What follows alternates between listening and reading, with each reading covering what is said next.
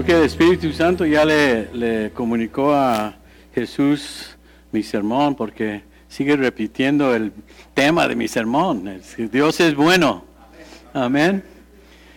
Existe una película cristiana en donde por lo menos repiten muchas veces God is good, y la gente repite God is good always. All the time God is good, ¿no? En español, pues Dios es bueno, y la gente repite, pues Dios es bueno siempre. Y bueno, en la pantalla van a mirar aquí que vamos a estar en Marcos 7:37. Y un poco diferente de lo que se acostumbran conmigo, porque normalmente me gusta agarrar todo un capítulo y versículo por versículo y explicar, y bueno, está bueno, lo hago todo el tiempo, pero hoy solamente tengo un pensamiento que, pues fíjense hermanos, que cuando uno como cristiano lee la Biblia o escucha uno un sermón, siempre hay esos versículos especiales que llaman tu atención, ¿no, hermanos? Esos versículos que permanecen contigo. Este título, mensaje, yo lo escuché, bueno, esta parte de mi pastor hace como 40 años. No es el mismo sermón, es nada más este versículo, en donde dice todo lo hace bien y se refiere a Cristo. Y ahorita vamos a ver el contexto, ¿no? Pero nosotros tal vez no sabemos por qué algunos versículos se conectan con nosotros, es decir, algo dentro de nosotros es tocado por la palabra de Dios. Amén. ¿Alguien aquí tiene un versículo favorito? Algo que, pero cuando, no, amén, amén. ¿Cuál es, hermano Jesús? Salmo 23, es buena. ¿Alguien más tiene un versículo de vida? Yo les digo, versículo de vida, hermano Sigala. Segunda de Samuel 22:3, Señor mío, fortaleza mía, en él confiaré, el fuerte de mi salvación, mi alto refugio, Salvador mío, de violencia me libraste. Amén, amén. Y bueno, si quieren escuchar más de por qué ese es su versículo favorito, atrás de tu boletín hay un, ¿cómo se dice? Una QRC. Con tu teléfono lo puedes hacer scan, ¿no? Y vas a ir a escuchar el testimonio personal de nuestro hermano Sigala en el podcast Cielo y Tierra, ¿no?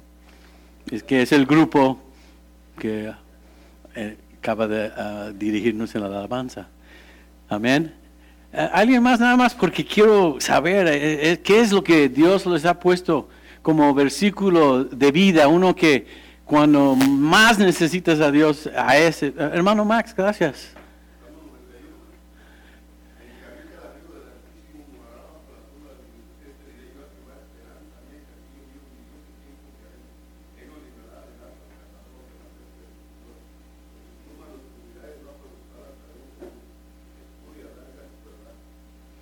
Amén. Y yo pensaba, ¿lo va a decir todo? Y sí lo dijo. Ese, hermano, es un buen salmo. Para mí, si ven el pasaje que viene, todo lo hace bien, viene Marcos 7:37. Si pueden cambiar el PowerPoint, hermanos. Y vamos a ponernos de pie nada más para leer este versículo. Después vamos a desarrollar un pensamiento que he estado en mi corazón muchos años.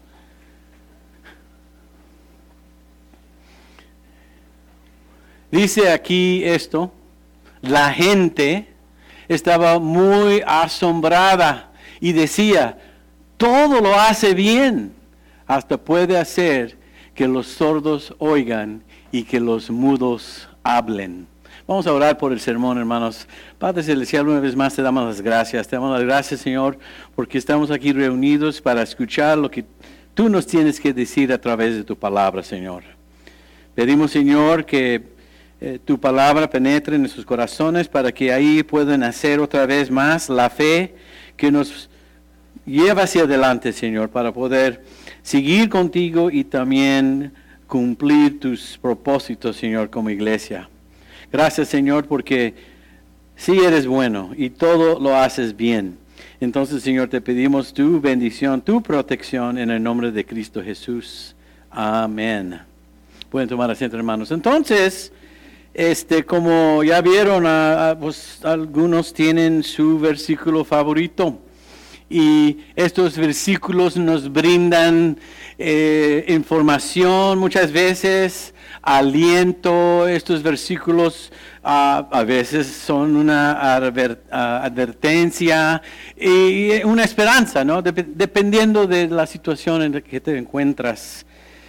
En este caso de hoy, un poco diferente de lo que me acostumbro, hay solamente un pensamiento que quiero ver con ustedes. Es una pequeña frase al final de una historia en el ministerio de Jesús, pero es clave lo que les voy a explicar para entender la historia primero en contexto en lo que hemos leído, pero es clave para entender lo que significa el Evangelio y por qué vino Jesús. En Marcos 7, si miras hacia atrás, los versículos antes, los versículos después, nos da el contexto. Y lo que estaba pasando aquí es que Jesús había sanado a la hija sirofenicia de un demonio y también había sanado a un sordo cuando lo tocó con su saliva, imagínate. Y estos milagros, aún con los demás que hizo Jesús, nos lleva a este pensamiento que la gente estaba muy asombrada. No quizás por coincidencia, lo que estaban mirando, lo que estaban viendo, eran los poderosos milagros de Jesús. Lo que Jesús estaba haciendo era lo que ellos consideraban imposible. Pero sabemos que para Dios no hay nada imposible. Y Jesús es Dios andando entre los hombres, ¿no? Ellos miraron ese poder, pero miraron primero su compasión. Hay gente que vidas totalmente afectadas. En un caso, una hija poseída por un demonio. En otro caso, un hombre, como vimos aquí, sordo. Pero después de tener un encuentro con Jesús, sus vidas fueron transformadas. Y eso es lo que significa el Evangelio. Dios cambia nuestras vidas. No solamente en lo físico, pero espiritualmente y eternamente. Somos cambiados, ¿no? Entonces Jesús en su ministerio tocando vidas, ese es el punto. Y al tocar sus vidas, ellos miraron y estaban asombrados. Y yo digo como iglesia, no queremos, hermanos, vivir vidas milagrosas, vidas en las cuales que nosotros mismos somos asombrados. No una vida así, una vida maravillosa porque es una vida en Cristo. Una vida en donde podemos ver la mano de Dios, una vida en donde nosotros podemos, hermanos, hacer la diferencia, no solamente en la vida de nuestras familias, pero en la vida de nuestra comunidad. Una vida asombrosa. Pues eso es lo que significa caminar con Cristo, ¿no? Una vida que es realmente, usando términos modernos, una vida, wow. Todo lo hace bien. Dios es bueno. ¿No queremos eso? Esa es la parte que me está motivando a predicar esto. Es que los milagros de Jesús ahí en ese momento, pues eran lo que actualmente estaba haciendo. Pero no hay duda que estos milagros y sus hechos nos hablan no solamente de su ministerio en ese momento, pero de lo que significa el Evangelio. Porque los va a repetir en otros lados y tener otros encuentros con otras personas. Aún se va a extender hasta el primer siglo en Rialto, California, porque tenemos presente al Señor Jesucristo en este lugar, porque nos lo ha prometido, donde 2 o 3 están reunidos en su nombre, yo estoy en medio. Es un Dios de milagros. Es un Dios que transforma vidas. Esas personas, para empezar, la hija de la mujer quedó libre y su vida nunca fue igual. El sordo, pues qué digamos, ¿no? ¿Qué podemos decir? Ya puede escuchar no solamente lo que nunca pudo escuchar y es este mundo, pero pudo escuchar las mismas palabras de Jesús, ¿no? Entonces, comenzó aquí, para mí, un pensamiento o una manera de pensar que me ha cambiado. Y es que yo siempre recuerdo estas palabras, que todo lo hace bien. Esto se convirtió en lo que hablamos hace un momento, como un versículo de vida para mí. No puedo contar las veces que he repetido esto y cómo me ha mantenido cerca de Jesús. Cuando uno de repente se encuentra en alguna tentación o en alguna prueba, o uno se encuentra en una circunstancias de las cuales no tienes ni un poder para cambiar y no entiendes, y tal vez te sientes confundido o tal vez te sientes deprimido como David, ¿no? ¿Sabes qué? Digo, yo no sé qué va a pasar, pero todo lo hace bien Jesús y yo pertenezco a Él y ustedes pertenecen a Él. Todo lo hace bien. Esto va a terminar bien.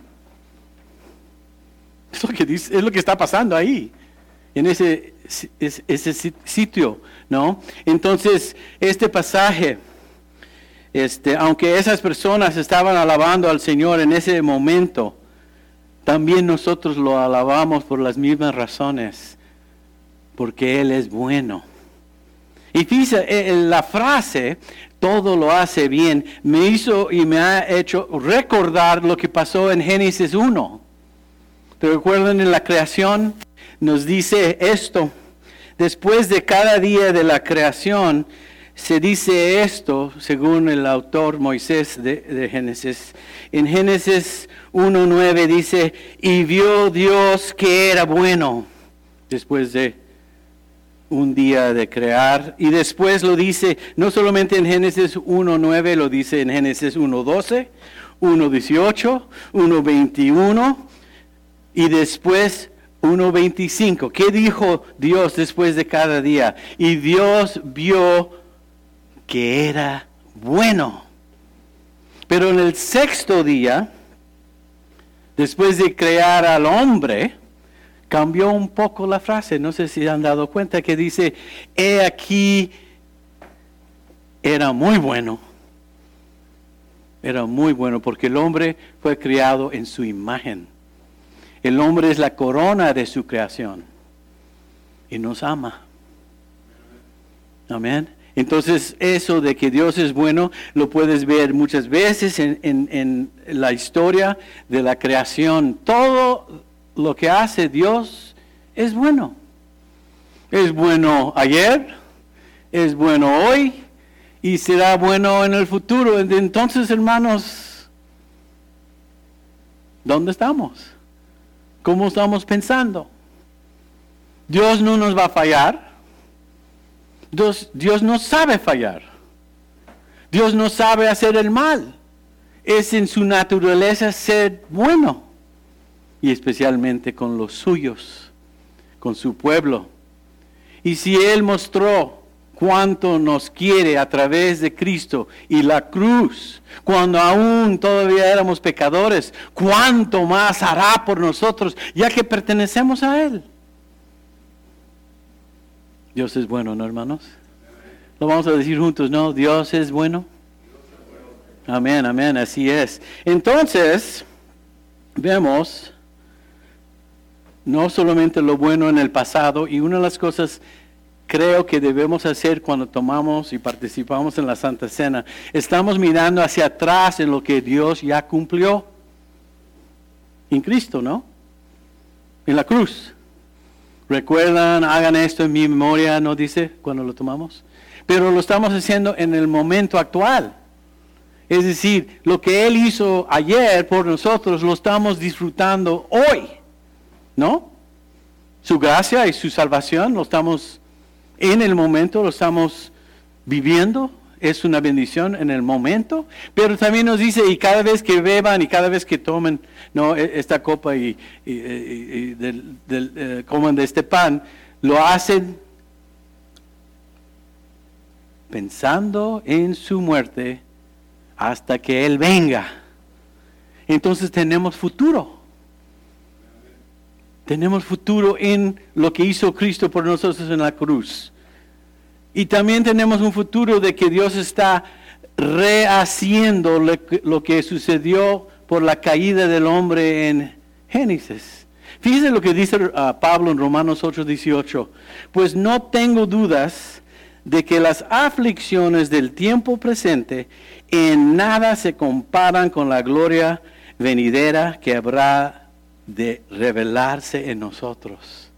Es decir, si Él es bueno en nuestras vidas hoy, también nos está diciendo que llegará el día que todo lo que sufrimos en esta vida, todo lo que pasamos en esta vida, no se puede comparar con la gloria que nos espera. Amén. Entonces el futuro es bueno también.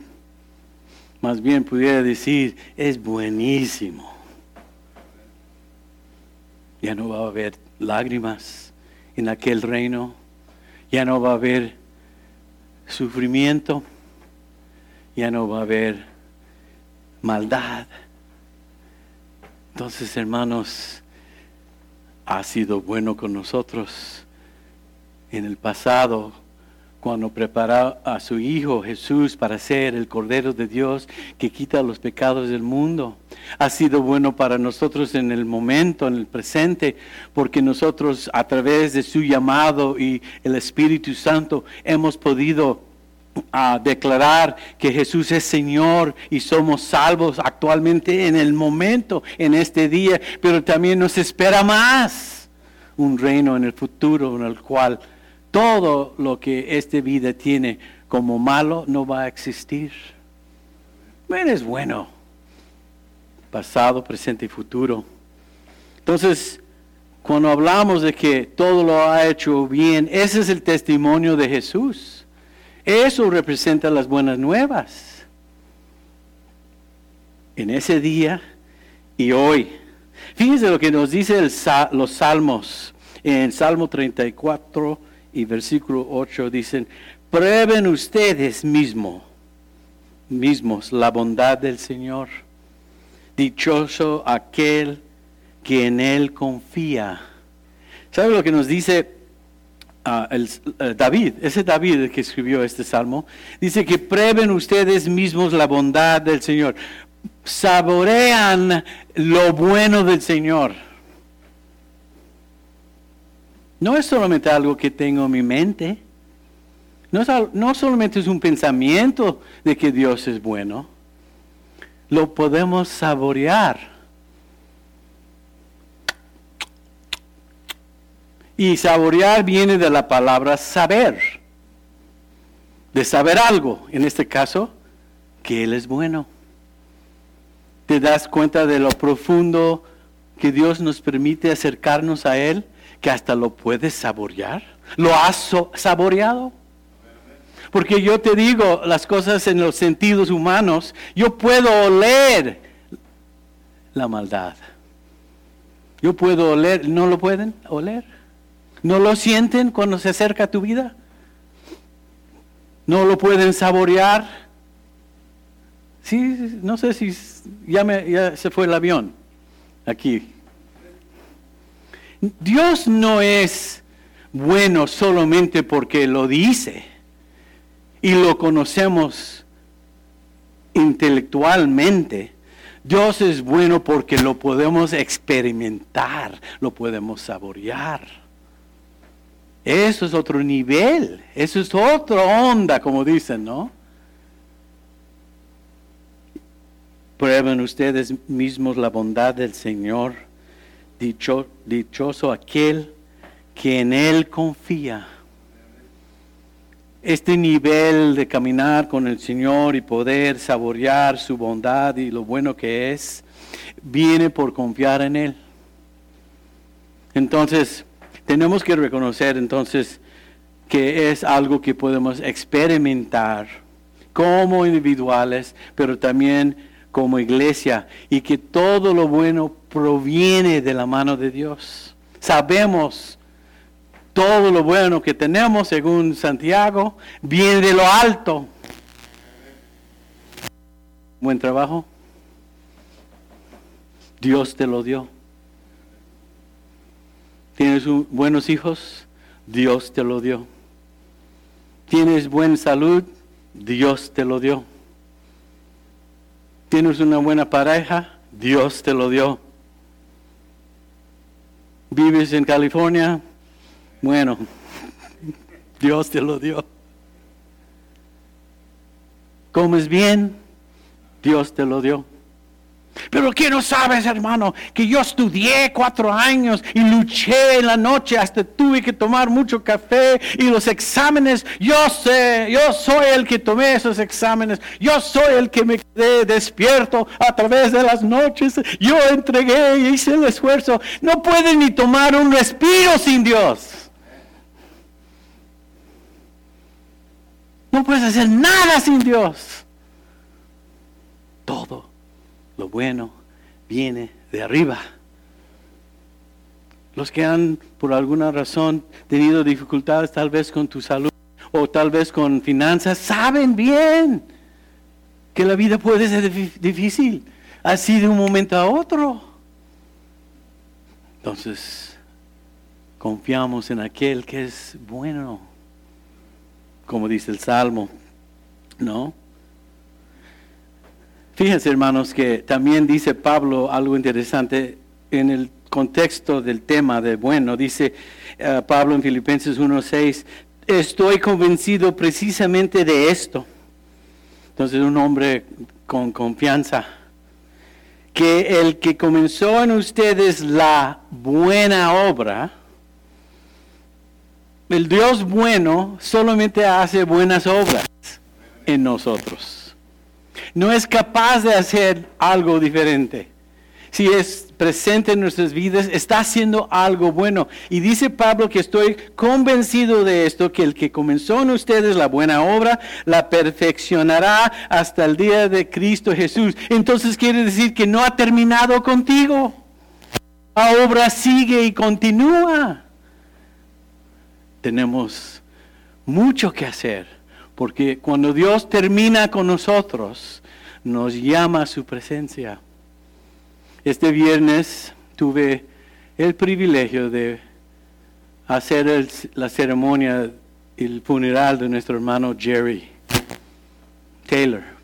Cuando llegué aquí hace 17 años, un anciano ya aquí que nos recibió con mucho amor. Y era uno de nuestros ancianos y murió a los 98 años. Ya no pudo venir en estos últimos años, ya apenas pudo caminar. Yo lo visitaba de vez en cuando, aquí vive cerquita. ¿Y sabe lo que les dije a la familia? Sí, lo vamos a extrañar, pero no estamos tristes o no existe una desesperación como el mundo tiene, porque ellos no tienen la esperanza que tenemos. Nosotros sabemos que Él está bien y ¿dónde está? Está presente con el Señor, porque nos dice la Biblia, ausente del cuerpo, presente con el Señor. En el momento que cerró sus ojos, los abrió en su presencia. Entonces, hermanos, el futuro y lo que Dios tiene para cada uno de nosotros lo va a cumplir. ¿Va a cumplir qué? La buena obra. La buena obra. ¿Está haciendo una buena obra en ti?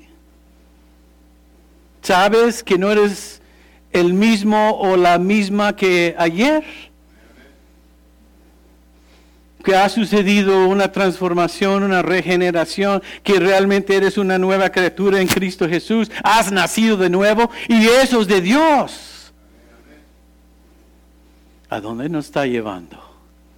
¡Qué vida tan asombrosa! Híjole, yo no puedo esperar.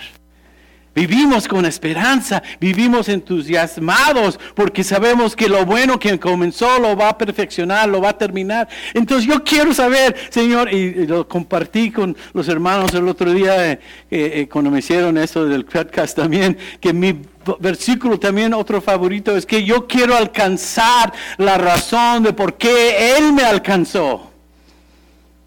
No entiendo por qué quiso alcanzarme. No había nada bueno en mí hasta que recibí a Cristo. Ahí es cuando llegó lo bueno a todos nuestros corazones. Amén. Somos el templo del Espíritu Santo. Pertenecemos a Él. ¿No creen que quiere hacer algo bueno? Y mi deseo para esta iglesia, que no solamente entienda que todo lo hace bien Jesús, pero esta iglesia como cultura, como manera de pensar, con la mente de Cristo, siempre sepa que Dios todo lo hace bueno. Y cuando nos echamos las ganas a hacer algo por Él, lo estamos haciendo porque es bueno, y siempre es bueno hacer lo bueno en el nombre de Jesús. No estamos perdiendo el tiempo para nada. Grandes cosas puede ser el Señor. Y nos lleva también a entender otro versículo. Este pequeño versículo aquí se extiende a toda la Biblia y todos los pensamientos de los cristianos cuando dice Pablo en Romanos 8:28. Ahora bien, sabemos de saborear, no de saber en la cabecita, pero saber dentro de lo más profundo de nuestras almas. Ahora bien, sabemos que Dios dispone o obra para que todas las cosas sirven para el bien de los que aman, es decir, de los que Él ha llamado de acuerdo con su propósito. ¿Qué funciona para el bien? ¿Qué obra para el bien? Todo. Todo. Pues hermano, esta enfermedad me ha bajado un poco. Busca al Señor. El Señor nos permite pruebas. El Señor nos permite dificultades para que lleguemos a entender que no podemos vivir independiente de Él, pero nos debemos acercar más a Él. Entonces lo que vemos como algo difícil se convierte en algo bueno, porque no puede existir algo mejor de que tú estás más cerca con Dios. Y si es así como te acerca, bueno es. La prueba de nuestra fe es más preciosa que la prueba del oro en el fuego. Si la prueba nos lleva más cerca a Él, gloria a Dios. Si la prueba nos hace entender que no somos nada sin Él, gloria a Dios. Si es que el Señor permite aún como Job pasar por lo que uno no se puede imaginar y todavía después de esa prueba Él está alabando a Dios, gloria a Dios. Aunque no tuvo muy buenos consejeros, tenemos aquel que es el gran consejero, Jesucristo. Entonces, hermanos,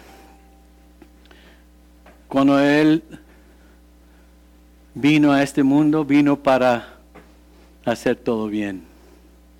Tenemos como iglesia la gran bendición de llevar con nosotros ese pensamiento, no solamente de nuestras cabezas, pero en nuestros corazones, de cualquier cosa en el cual nos dedicamos a hacer en su nombre, va a ser bien, va a servir para el bien. Y eso es lo que pienso en lo más profundo de mi corazón. Y es el mensaje que me dio para esta semana para ustedes, hermanos. Que puedan durante el día, donde estén y cualquiera que sean las circunstancias, los enfrentamos. Y cuando nos viene, quién sabe qué, cuándo y cómo, decimos, todo lo has hecho bien. Pero no entiendo. No tienes que entender. Tienes que confiar. Pero yo no necesito saber que Dios nos ha prometido que jamás nos va a abandonar, siempre estará con nosotros hasta los confines del mundo. Y tenemos muchas cosas que hacer, hermanos. Vamos a hacerlos, ¿no? En el nombre del Señor. Inclinamos nuestros rostros, por favor, hermanos. Vamos a terminar con el sermón y comenzar con la Santa Cena. Gracias, Señor, porque tus misericordias son nuevas cada mañana, cada día. Gracias, Señor, porque no hay duda de que todo lo haces bien. Y gracias, Señor, porque pertenecemos a ti. Y todo va a terminar bien. Señor, como iglesia, aquí estamos, listos, preparados para que nos uses, para que nos envíes, para que podamos cumplir con la comisión que nos permites participar contigo en llevar las buenas nuevas al mundo y discipular, Señor, a los que han creído en tu nombre. Gracias, Señor. Pedimos que tú nos acompañes en todo el camino. Y cualquiera que sean las necesidades, que tú las suples, Señor, porque eres grande y todo pertenece a ti.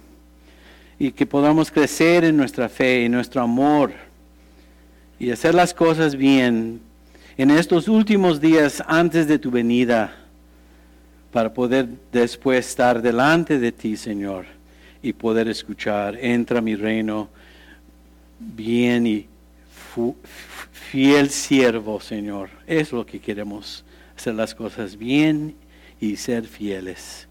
Gracias, Señor, por cada una de las familias aquí representadas, cada persona, cada individuo. Úsalo, Señor, para tu gloria y tu honra, te pedimos. En el nombre de Jesús. Amén y amén.